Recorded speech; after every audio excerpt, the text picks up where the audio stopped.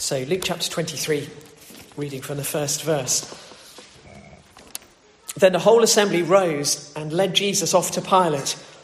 And they began to accuse him, saying, "We have found this man subverting our nation. He opposes payment of taxes to Caesar and claims to be Christ, a king." So Pilate asked Jesus, "Are you the king of the Jews?" "Yes, it is as you say," Jesus replied. Then Pilate announced to the chief priests and the crowd, "I find no basis for a charge against this man." But they insisted, "He stirs up the people all over Judea by his teaching. He started in Galilee and has come all the way here." On hearing this, Pilate asked if the man was a Galilean. When he learned that Jesus was under Herod's jurisdiction, he sent him to Herod, who was also in Jerusalem at that time. When Herod saw Jesus, he was greatly pleased, because for a long time he had been wanting to see him. From what he had heard about him, he hoped to see him perform some miracle. He plied him with many questions, but Jesus gave him no answer. The chief priests and the teachers of the law were standing there vehemently accusing him. Then Herod and his soldiers ridiculed and mocked him. Dressing him in an elegant robe, they sent him back to Pilate. That day Herod and Pilate became friends. Before this they had been enemies. Pilate called together the chief priests, the rulers and the people, and said to them, "You brought me this man as one who was inciting the people to rebellion. I have examined him in your presence and have found no basis for your charges against him. Neither has Herod, for he sent him back to us. As you can see, he has done nothing to deserve death. Therefore, I will punish him and then release him." With one voice they cried out, "Away with this man! Release Barabbas to us." Barabbas had been thrown into prison for an insurrection in the city and for murder. Wanting to release Jesus, Pilate appealed to them again, but they kept shouting, "Crucify him! Crucify him!" For the third time he spoke to them. "Why? What crime has this man committed? I have found in him no grounds for the death penalty. Therefore I will have him punished and then release him." But with loud shouts they insistently demanded that he be crucified, and their shouts prevailed. So Pilate decided to grant their demand. He released the man who had been thrown into prison for insurrection and murder, the one they asked for, and surrendered Jesus to their will. Father, thank you for your word to us this morning. May our hearts and minds be open and attentive to your voice. For we ask it in Jesus' name. Amen. So you'll remember, if you've been sort of with us the last few weeks, or if you've been sort of catching up online, we're sort of in this sort of period where Jesus has said in previous chapter 22, verse 53, Jesus says, "This is your hour when darkness reigns." So this is, as I've said the last couple of weeks, Jesus is the light of the world, a light to the Gentiles, the light that can never be overcome. And yet we're in this season of darkness. I don't know if you remember, if you watched The Lion, the Witch and the Wardrobe, there's that sort of, period where the White Witch seems to have the upper hand, and Aslan has been, condemned to death and is being hauled off. And there's that period where it looks as if, the White Witch has won her great victory. And this is a season where darkness seems to reign. And Jesus is on his own. He's been betrayed by his closest friends, let down by his greatest friend, Jesus, is being mocked by the guards, and it seems as if darkness is reigning, and we're sort of in the middle of that season. And here at the beginning of chapter 23, the whole assembly, the Jewish assembly, lead him off to Pilate, because the Jews want to get rid of Jesus, but they have no authority to have him crucified. If they're going to have him killed, they've got to find a politician who will do it for them. And so they haul Jesus off to Pilate. And it's interesting that the accusations that they make against Jesus are political, because they know the only reason that they're going to get him killed is if they can find a political reason for doing so. They know that if they go to the Roman authorities with a religious dispute, the Roman authorities are not going to be interested. And so they come with this accusation. "We found this man subverting our nation. He opposes payment of taxes to Caesar and claims to be Christ, a king. Because they know that's going to get the political authorities, interested. So he's subverting the nation. He's saying people shouldn't pay their taxes to Caesar. He's claiming to be a king. That's going to get Pilate's interest. And we know that it's also twisted, isn't it? Because we know that Jesus hasn't said anything of the kind. If you remember back in chapter 20 when they're trying to catch Jesus with a trick and they bring him a denarius and they say, should we pay taxes to Caesar or not? And Jesus says, well, give to Caesar what is Caesar's. Yes, you should pay your taxes. But here's the accusation.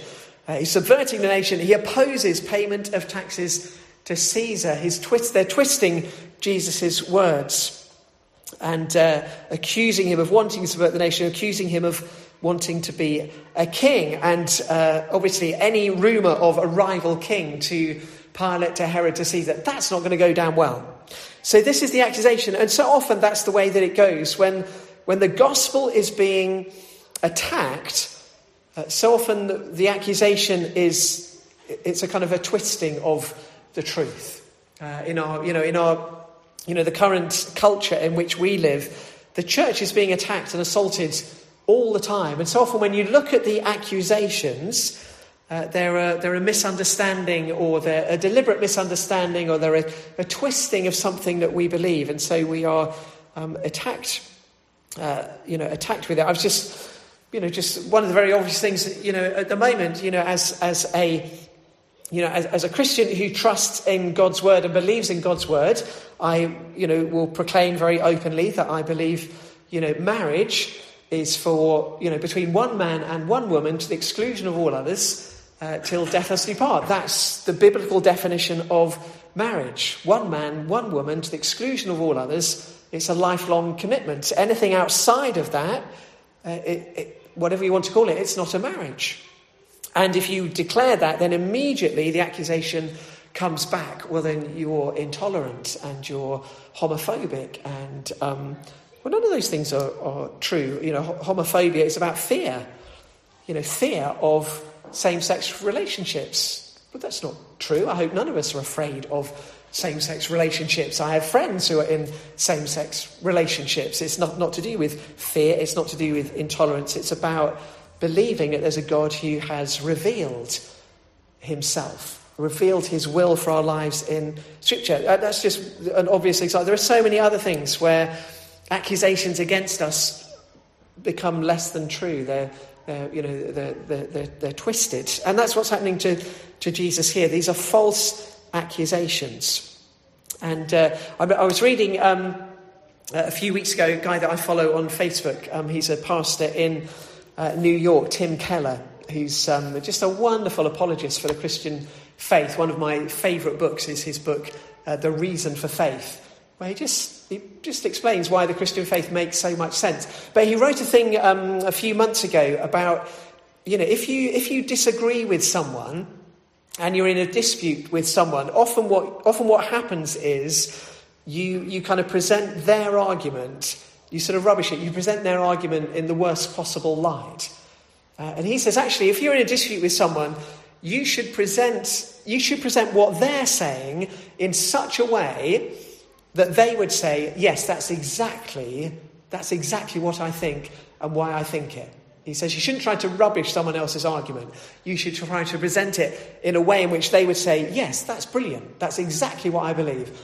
And then you present why you disagree with it and why you have a different standpoint. And I just found that really, really helpful, because so often when you get into a dispute, you try and rubbish the other person. And Tim Keller says, no, you look at their argument, try to present it in the best possible way, and then explain why you disagree with it. So you can actually have a conversation about what you were disagreeing with rather than chucking things at each other, which is so often what happens. And that's why I love his book, The Reason for Faith, because he basically takes all these accusations that are thrown at Christians and he says, yeah, I get that. I completely understand why you believe that. Now this is why I believe what I believe, because it makes sense. So anyway, Jesus is, when he's, and this is really, really important, and we'll come on to this a bit more in a moment. When he goes to the cross, he goes as an innocent man, and everyone knows it. Pilate asks Jesus, are you the king of the Jews?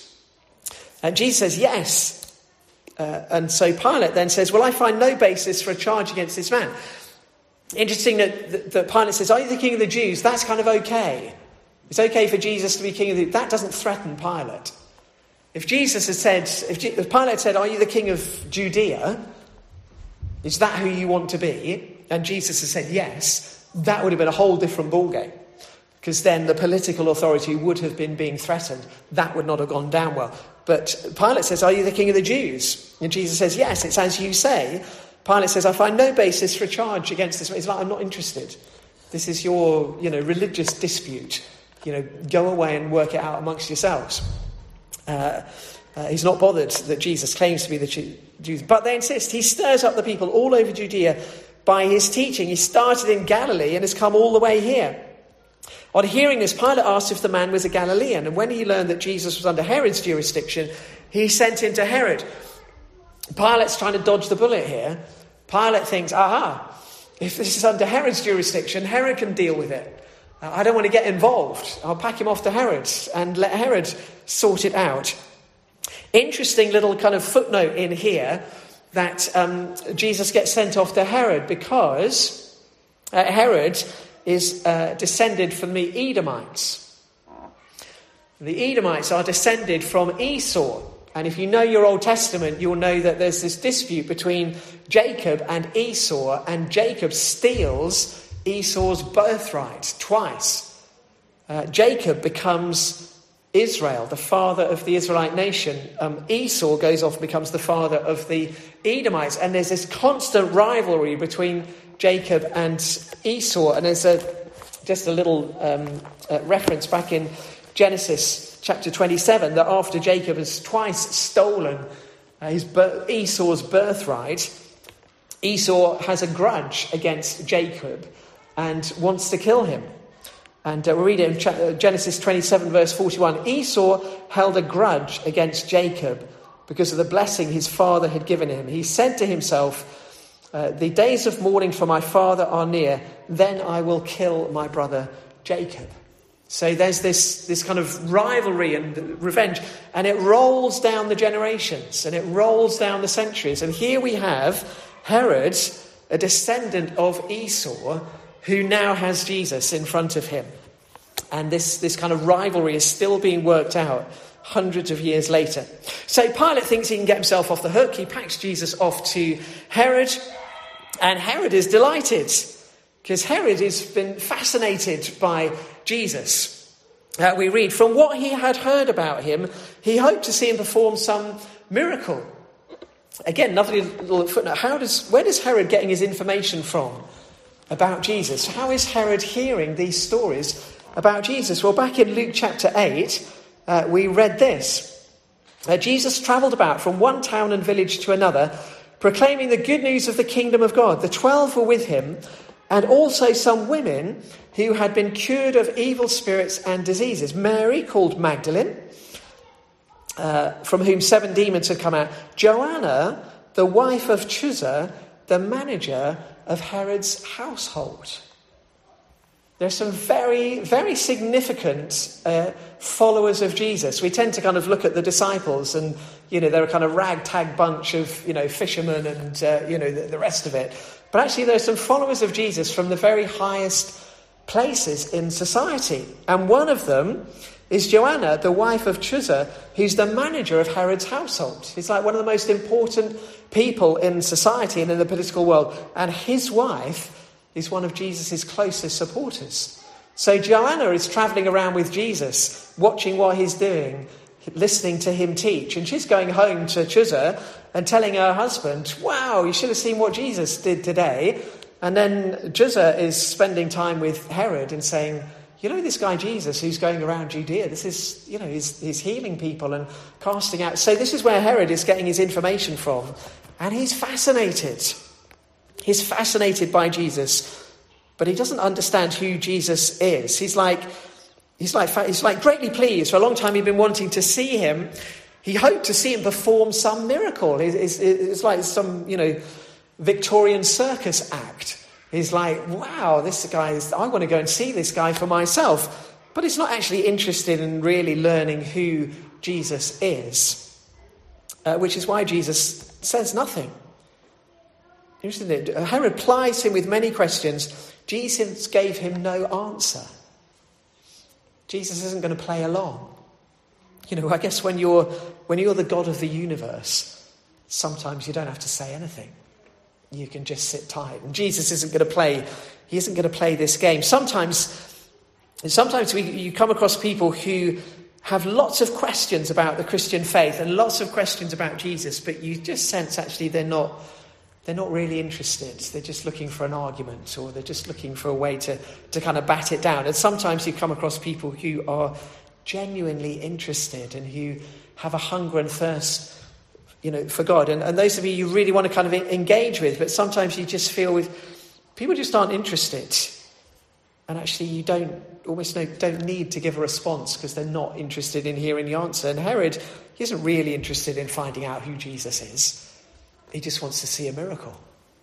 And Jesus isn't going to entertain him. So Jesus is in front of Pilate, is in front of Herod, and now we have the chief priests and the teacher. Imagine what it's like for Jesus. He's literally on his own, being accused by everyone. His friends have disappeared. The religious leaders, who are supposed to be the gatekeepers for the Messiah, have rejected him and turned against him. They're hurling accusations at him. And now Herod isn't getting what he wants, and so he loses patience. Herod and his soldiers ridiculed and mocked him. They dressed him in an elegant robe and sent him back to Pilate. So Herod just gives up.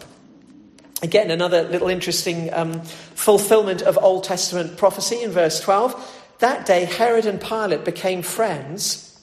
Before this, they had been enemies. Just something about the presence of Jesus, even in the midst of all this, bringing about reconciliation between enemies. Psalm 2 begins with these words: "Why do the nations conspire and the peoples plot in vain? The kings of the earth take their stand, and the rulers gather together against the Lord and against his anointed one." The rulers gather together against the Lord and his anointed one. And here that prophecy is fulfilled as Herod and Pilate become friends and oppose Jesus. Pilate calls together the chief priests, the rulers of the people, and said to them, "You brought me this man as one who is inciting the people to rebellion. I've examined him in your presence. I find no basis for your charges against him. Neither has Herod, for he sent him back to us. As you can see, he has done nothing to deserve death." Now, as I said before a few moments ago, this is really important. When Jesus is sent to the cross, everyone is in agreement that he's an innocent man.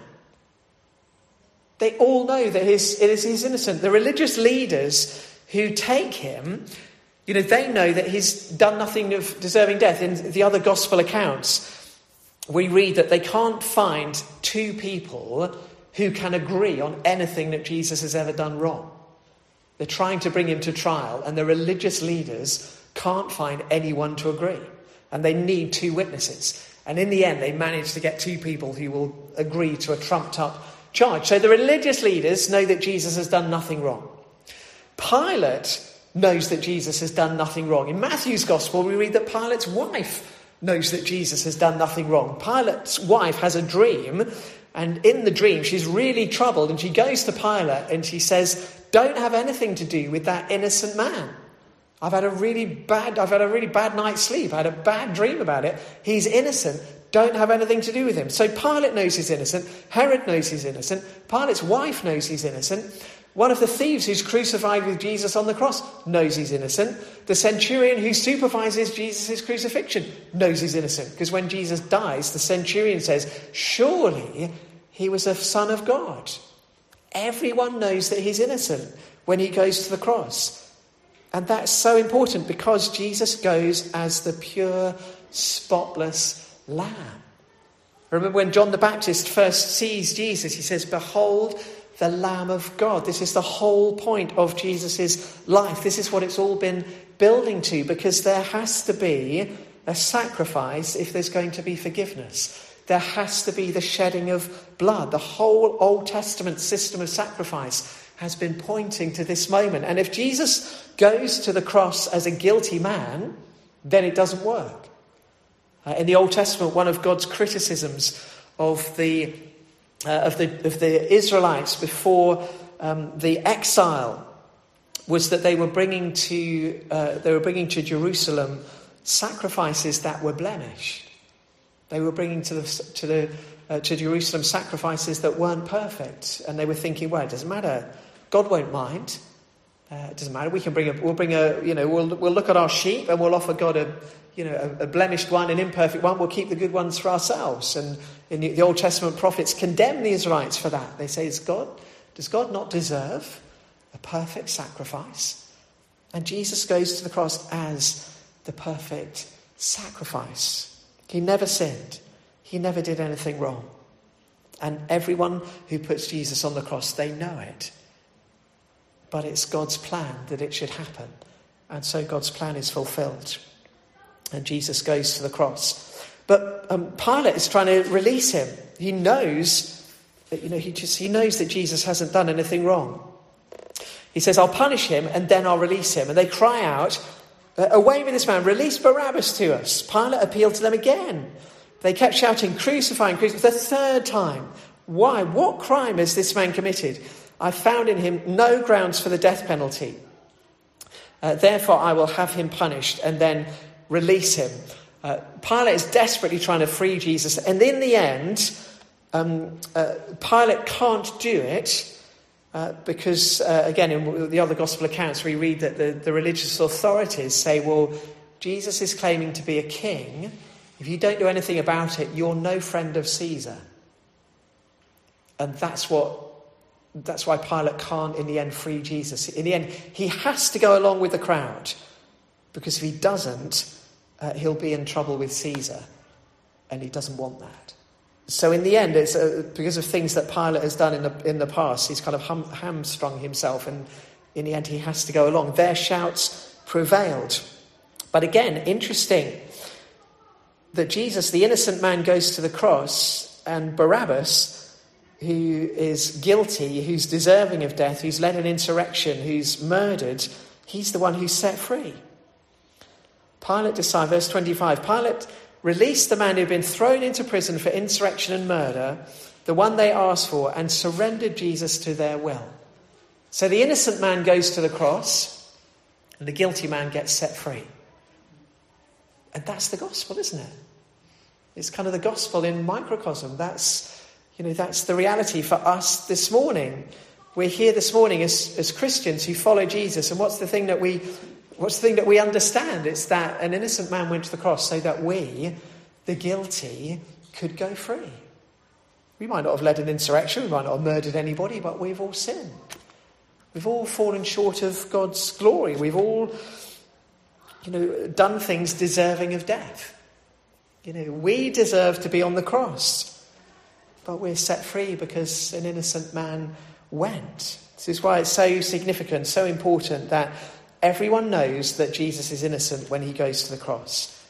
And a guilty man is set free.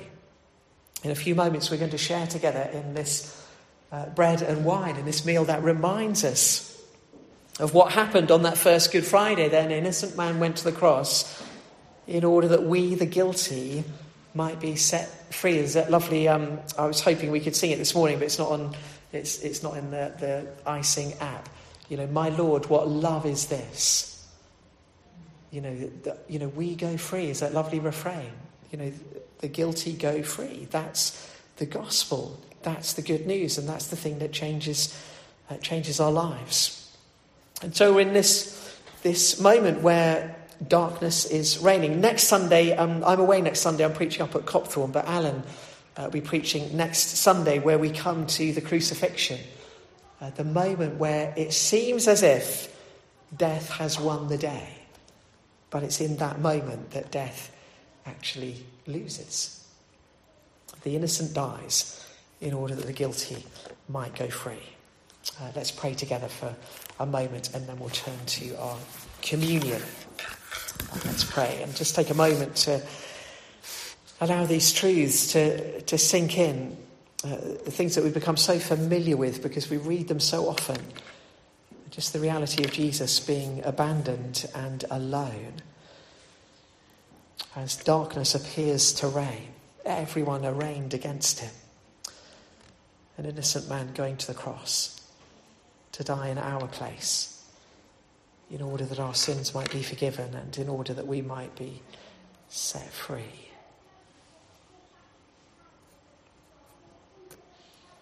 Thank you, Lord. Thank you, Lord.